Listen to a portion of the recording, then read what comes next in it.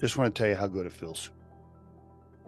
Firing a pain in the ass client. And I want to recommend you do it more often. You know, most of us, right?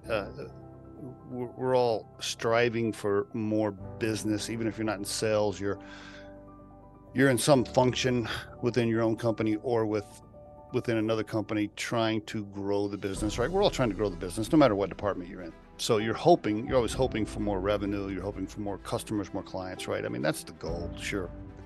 However, it shouldn't come at the expense of your people or your own sanity. I've learned as I've gotten older, wiser, and as I've grown Riderflex, our recruiting firm, over the last 7 or 8 years, it's just not worth keeping a pain in the ass client that's going to make you and your team miserable. It's just not worth it.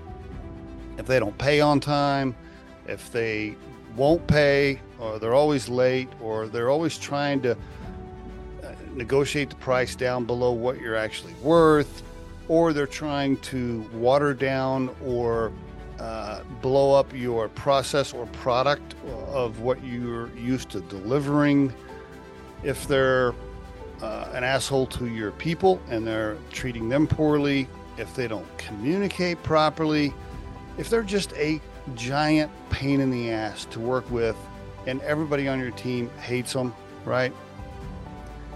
Fire them. Just get rid of them. You just don't have time. None of us have time. I don't have time. I do not have time to put up with clients that are unreasonable, unruly, whatever definition you want to give. My advice is this on today's episode of the Riderflex Podcast: stick and move, right? Service the clients that want to be serviced and that want to pay you on time and for what you're worth, and move away from the clients that don't want to do that. Quickly, move away from them, and life will be better because you'll end up creating a better culture and your people will be happier because you'll move on to customers who do treat you properly and do communicate properly, etc. And your whole organization will end up prospering from it.